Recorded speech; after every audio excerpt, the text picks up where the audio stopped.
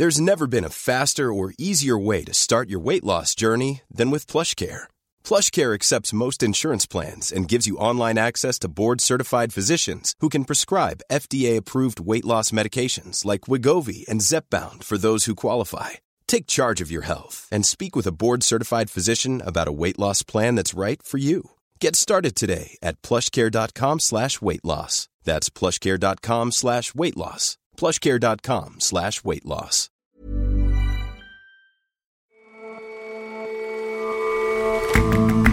Hello and welcome to The Intelligence on Economist Radio. I'm your host, Jason Palmer. Every weekday, we provide a fresh perspective on the events shaping your world. This weekend, Argentines voted out their reformist president. Instead, they chose candidates who will return to protectionist, big-state Peronism, a movement that has dominated the country's post-war politics and decimated its economy. And in America, lots of kids have to start school early, really early. But there's a growing push to give them more time in bed. Research suggests that later starts result in better grades, an economic boost, even fewer deaths on the roads.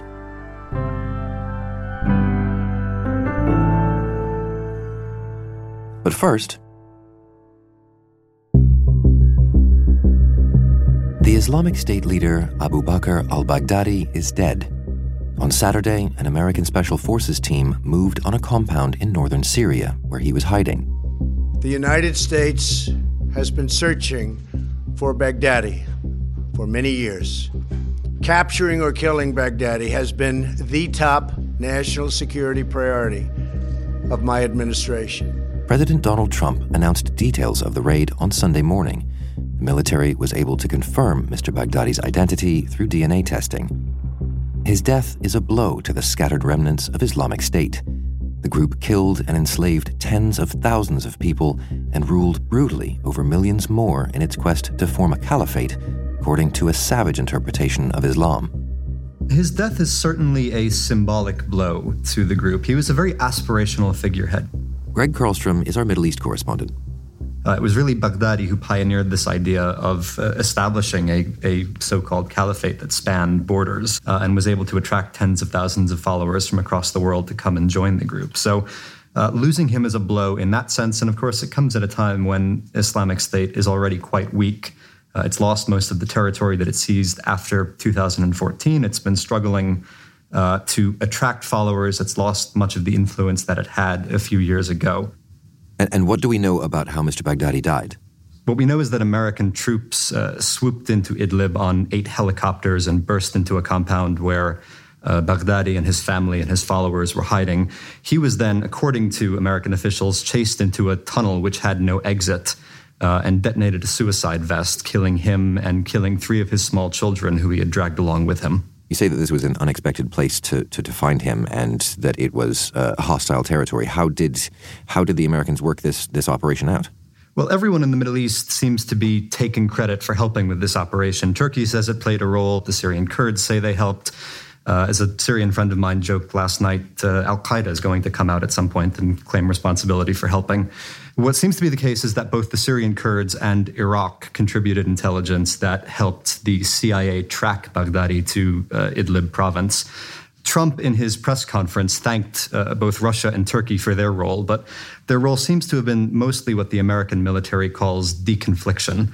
These are areas where Russia and Turkey are both very active, more active, since Trump ordered the withdrawal of American troops from northeast Syria earlier this month. And so the Americans, before going in, would have had to coordinate with the Russian and Turkish armies to make sure that their helicopters weren't shot at. But the bulk of the intelligence seems to have come from the Syrian Kurds and from Iraq.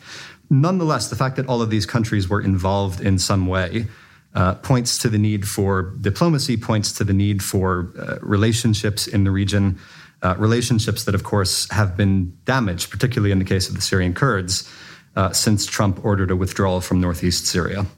And what would you say is Mr. Baghdadi's legacy? How did he change the state of play in the Middle East? It's a terrible legacy, and his death will be mourned by almost no one in the region.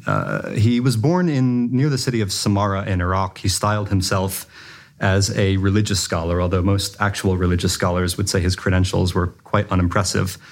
We don't know a whole lot about his early years, but the road to Islamic State, so to speak, began after the American invasion of Iraq in 2003. Baghdadi was arrested the following year in a roundup of militants, and he was held for a time at Camp Bucca, an American detention camp in Iraq.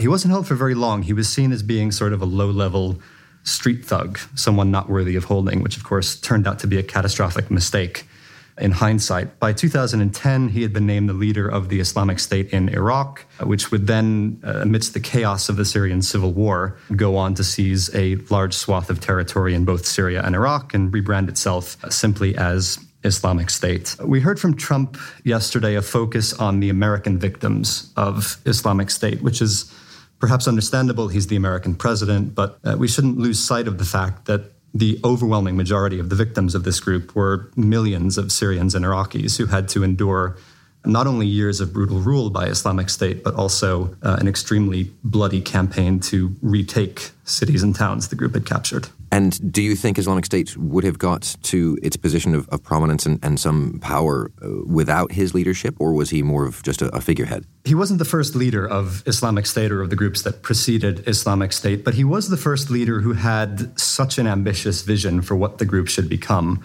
Osama bin Laden, the former leader of al-Qaeda, he believed this was not the right time to try and found a caliphate and seize territory. He believed in fighting sort of a long war against what he considered to be apostate Muslim governments, and thought that eventually he would rally enough Muslims to his cause that he would be able to, or a successor would be able to sort of set up a caliphate. It was Baghdadi who accelerated that idea, who said, in fact, this is the time to seize a chunk of territory in Syria and Iraq, to declare the borders null, to establish satellite franchises in other countries. And so while Islamic State existed before him, would have existed without him, it would have existed in a different way, I think, without his particular ideology. And what does that region look like now that he's gone? Is it a happier time without him? Happy times are in short supply in the Middle East these days, unfortunately. Watching Trump speak yesterday, I thought back to another press conference in May of 2011, when Barack Obama announced that Osama bin Laden had been killed in a raid in Pakistan. And this was framed as a victory in the so-called war on terror, which at that point had been going on for a decade. But of course, 3 short years after that, we saw the atrocities of Islamic State, which surpassed anything al-Qaeda did. And so I think one thing we've learned over the past decade and a half is that eliminating leaders of these groups does not actually eliminate these groups. Islamic State, you can draw a line back to the American invasion of Iraq in 2003, which created space for its predecessors, and then, of course, to the chaos that followed the Syrian civil war. Those conditions, in a sense, still exist. We've seen weeks of anti-government protests in Iraq against a corrupt and ineffective government. Of course, in Syria, Bashar al-Assad has survived the civil war. He now controls most of his territory again. So the conditions, the poor governance, the poverty, the marginalization, the frustration, all of the things that allowed these groups to take root in the first place, they still exist. And as long as those conditions exist, it doesn't matter how many of these leaders you kill, there will be more to take their place. Thank you very much for your time, Greg. Of course. Thank you.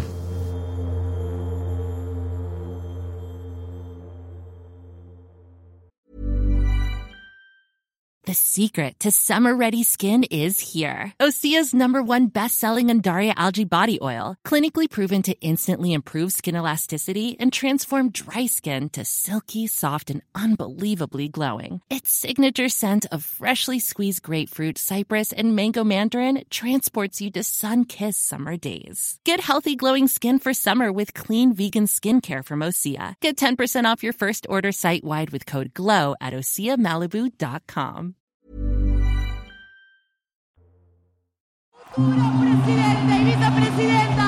Populism is back in Argentina.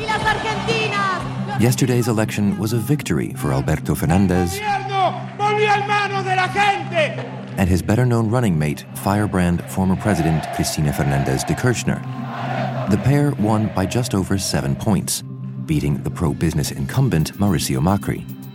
He took office 4 years ago with grand plans to reshape Argentina, but he lost popularity due to the country's continuing economic woes. On one level, this election was about the issue of change and whether after decades of decline, Argentina could embrace the change that President Mauricio Macri had been trying to bring the country ever since he came to power in 2015. David Smith is our Argentina correspondent, based in Buenos Aires. But in the end, the election was really about an economy in serious crisis with serious inflation, rising unemployment, and recession. The result is a return to power for the Peronist movement of Mr. Fernandez and Ms. Fernandez de Kirchner. The Peronist movement has run Argentina for more than half the time since the end of the Second World War. Peronism, very much born out of World War II, and Perón's vision using Mussolini in Italy, the fascist dictator, very much a national socialism alliance of the unions and the lower working class, the underclass, in a nationalist context, to forge a coalition that embraces elements of both right and left. And so what do you expect from Mr. Fernandez's government? Will it be, therefore, a radical departure from what we've seen under Mr. Macri?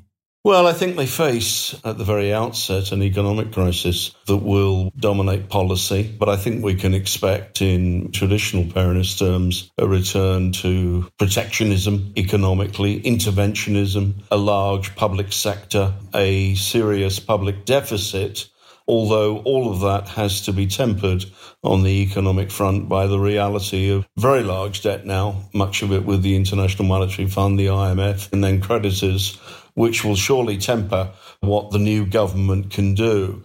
But I think in broad terms, we're looking at a left-of-centre populist government that will be telling the nation at large that its role is to look after the poor and to make sure that the resources of the country are focused on their needs through welfare programs and through populist measures designed, as is Peronist custom, to keep them in power. I often think of Peronism not so much as a political party, but a movement dedicated to the preservation of its own power.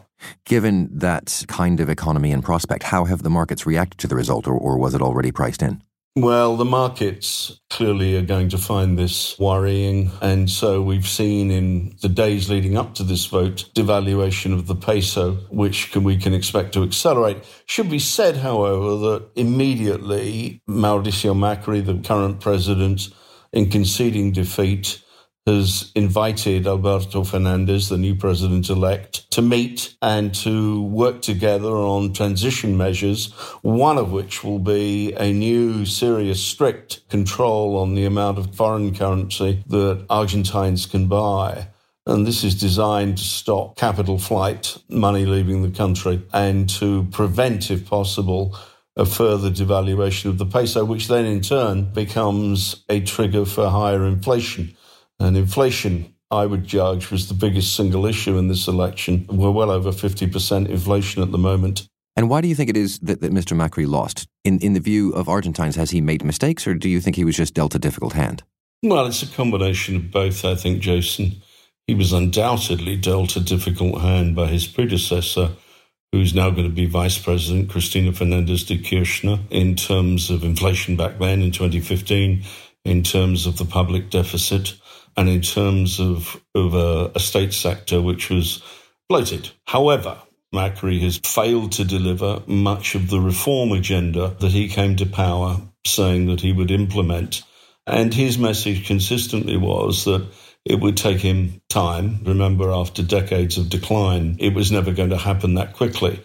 But on the other hand, major errors were made along the way. And the one that I think everybody can focus on is at the end of 2017, when Macri had a pretty successful midterm election that year. His government was saying that going into 2018, the inflation rate would be 15%. Well, at the end of 2018, it turned out to be 47%. And you mentioned that period of decline, in fact, in part under Ms. Kirchner, who will now be vice president. How much influence do you think she will have in the new government? Probably the key variable going forward is who will actually be in charge of this government. Ms. Fernandez de Kirchner was in a position where she was going to be the candidate for the Peronist movement. And back in May, she surprised everyone by deciding that she would make herself vice president and select Alberto Fernandez, a party operative all his life. And it turned out to be a very smart move. However, it does raise the question, who's really in power here? And I think we have to watch this play out. I was hearing, as these results came in, a wise commentator remarking how the battle within the Peronist party will now be the dominant factor in terms of dealing, for example, with this economic crisis that the country has. And so, all told, where do you see things heading? If even things went well, it would probably not be economically wise, and there might be party infighting. I mean, where do you see Argentina heading from here on out? Well, I think in the short term, the issue is going to be, how do the markets react? Are we going to see further devaluation? Are we going to see further loss of confidence because of the return of the Peronists? Or are we going to see, before the formal handover of power in December, in a sense, a measure of national unity to deal with the economic issues confronting Argentina? The one thing I'd urge us to recognise, however, is that this vote, quite a bit closer than we thought it was going to be. We have watched Macri and his Change coalition emerge, be in power. For too long, Argentina and its decline has been the result of really only one lead party being in power.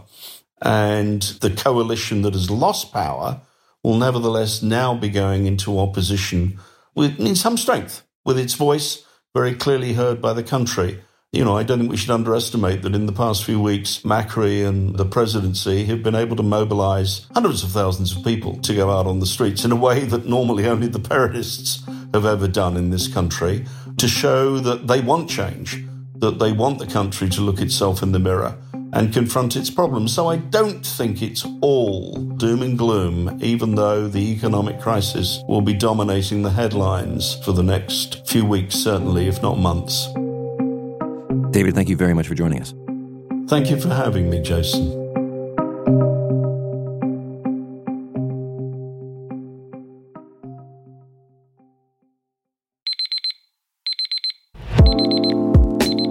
When a lot of people are still hunched over their morning bowl of cornflakes, others have already started their working day, or even are finishing first period.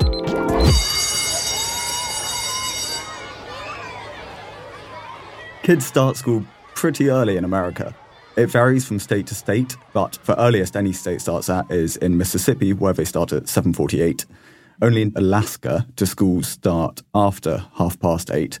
Earlier this month, Gavin Newsom, California's governor, signed legislation which sets a limit on start times.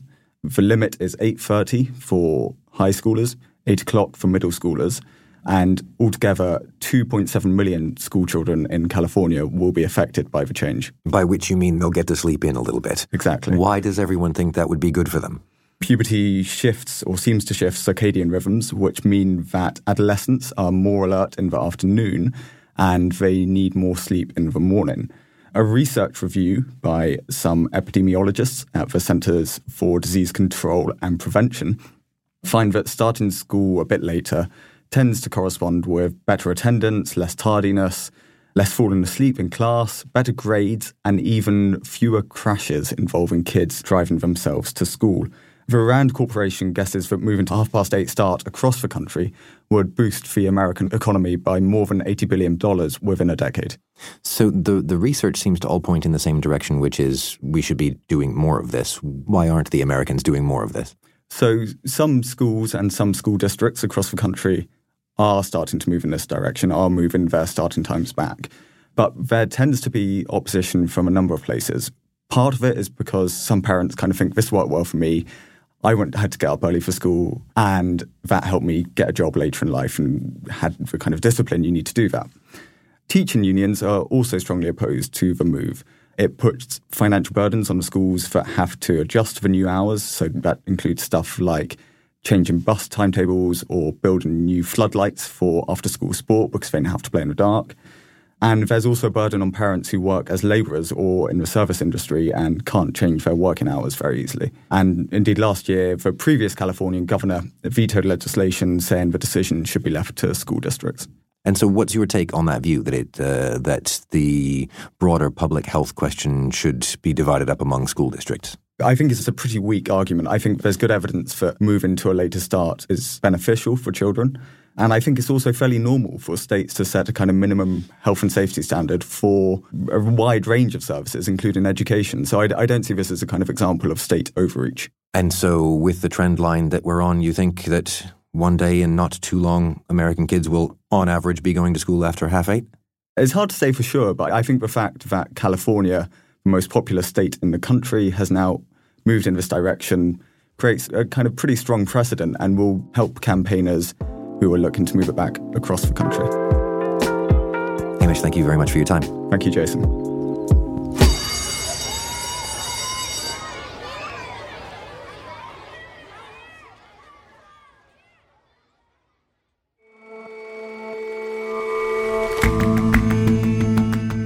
That's all for this episode of The Intelligence. If you like us, give us a rating on Apple Podcasts. And you can subscribe to The Economist at economist.com/radio offer. 12 issues for $12 or £12. See you back here tomorrow.